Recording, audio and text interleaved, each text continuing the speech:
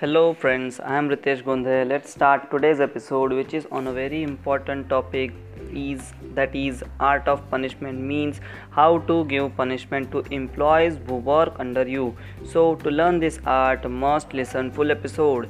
In our last episode I shared how power brings responsibilities to leader or businessman. If you are new and not yet listen that one, go and check it out. So let's start this episode. The CEO or the leader of any organization has a tough role to play. In order to reach the target set by the board of directors, he has to tactfully get the work done by his team. Dealing with the employees is not an easy task. He has to consider their problems, understand where they are stuck, and solve their problems immediately so that work does not suffer. At the same time, he has to be a disciplinarian. He should be very flexible with the employees, but he should not lose focus of the goals and priorities of the organization, the reason for which he has been appointed.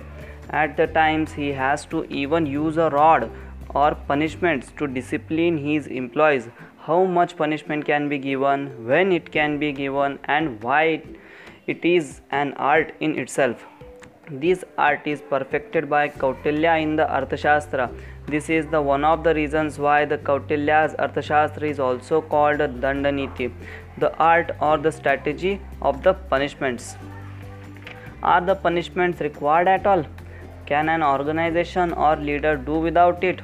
Punishments are carried out if one step out of the framework that are laid down, means if something work is happened by employees which is undesirable or unpleasant upon a group or an individual, it is harmful for the organization, hence the punishments has to be given.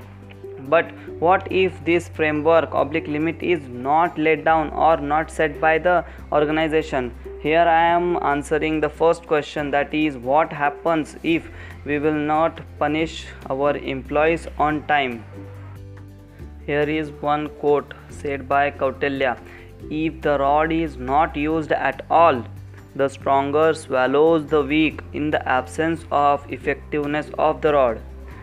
Means the leader or the CEO is the final authority in the matter of punishments. If he is not disciplining his team from time to time, there is always the possibility of him being seen as a poor leader. More importantly, in his absence, the law of the jungle will take over and disturb the setup of the structure of the organization.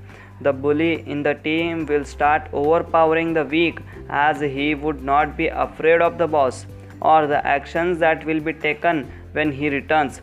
However, the CEO should not just punish employees for the sake of showing off his power and position. Now, here I am answering the questions that how much punishment should be given to employees and how to give the punishments.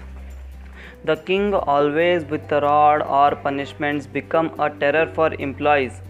A king with a no punishment will be despised, means employees will not listen to him. The king just with the rod is honored, means if the employees knows that if I will do something undesirable, boss will give punishment. This fear of punishment is important to become a good leader. He will become like a Hitler if he is too giving the punishments. At the same time, if he is too soft, people will take him for granted. The leader who knows the right level of punishments carried out in the right manner and at the right time, he is always respected. He is honored by one and all. Such a disciplined leader is highly productive.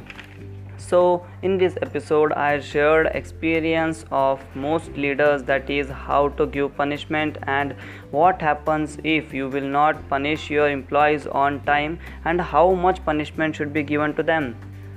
So thanks for listening. In our next episode I will share the very most important topic, that is how to stay at the top in the organization. So must listen this topic episode.